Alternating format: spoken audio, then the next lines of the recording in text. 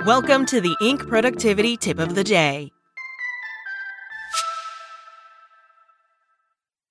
This podcast is sponsored by Cloud Optimizer. As a business owner or IT manager, are your cloud investment costs going up and you don't know why?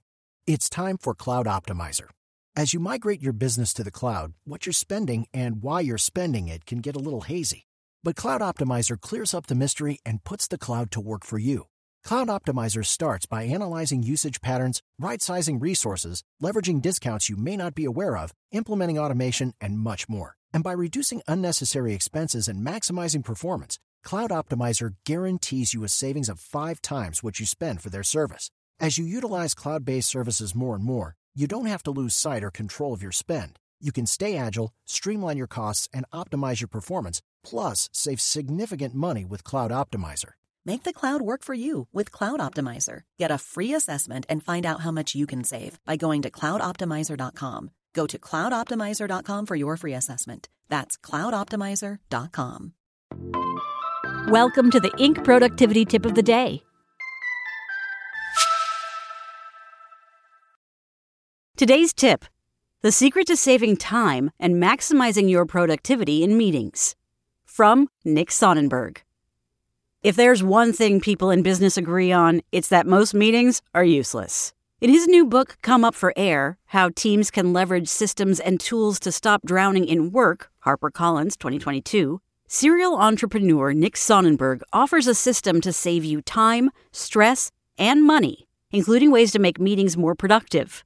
Sonnenberg is an Inc.com columnist and founder and CEO of Leverage, an operational efficiency consulting firm based in New York City. And he has a wealth of advice for business owners overwhelmed by unnecessary work, all born from his own experience.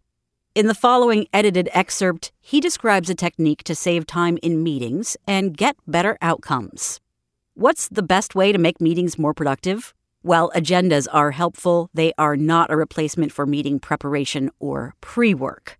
Pre-work is an important factor in running efficient meetings, one that few teams consider.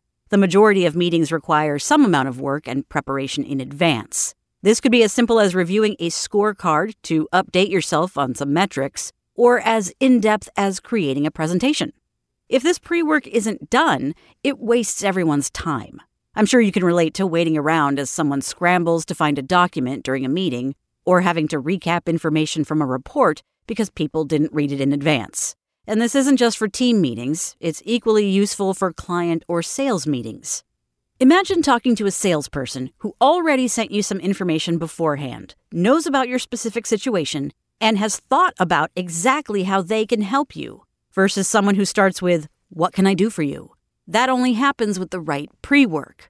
Just like every meeting needs an agenda, most meetings should include a list of pre-work assigned to the individuals responsible for doing it.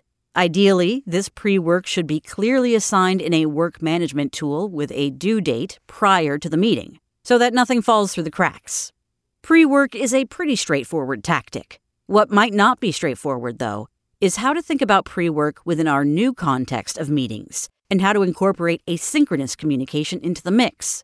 There are many opportunities to use pre-work to cut down on time spent in meetings. Here's one example.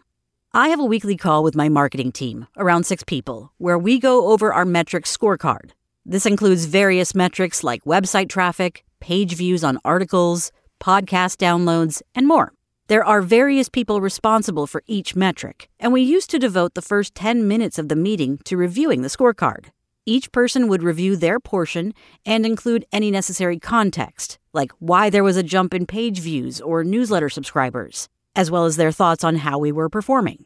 Every now and then, we'd get bogged down in numbers and spend 15 or 20 minutes on it. Now, let's think about that. 6 of us would spend 10 minutes reviewing information in a spreadsheet. Did this really need to happen in the meeting? I began asking everyone to submit a Loom video of themselves reviewing their portion of the scorecard in advance of the meeting. Everyone reviewed each other's videos, and we devoted the first 5 minutes of the meeting to addressing any questions or concerns that may have arisen from the scorecard. The result? There was rarely any discussion around the numbers. Everyone was still on the same page. We could all review the recordings on our time, and we each got 10 minutes of our time back to spend on a meaningful discussion in the meeting, the equivalent of an hour saved across the board.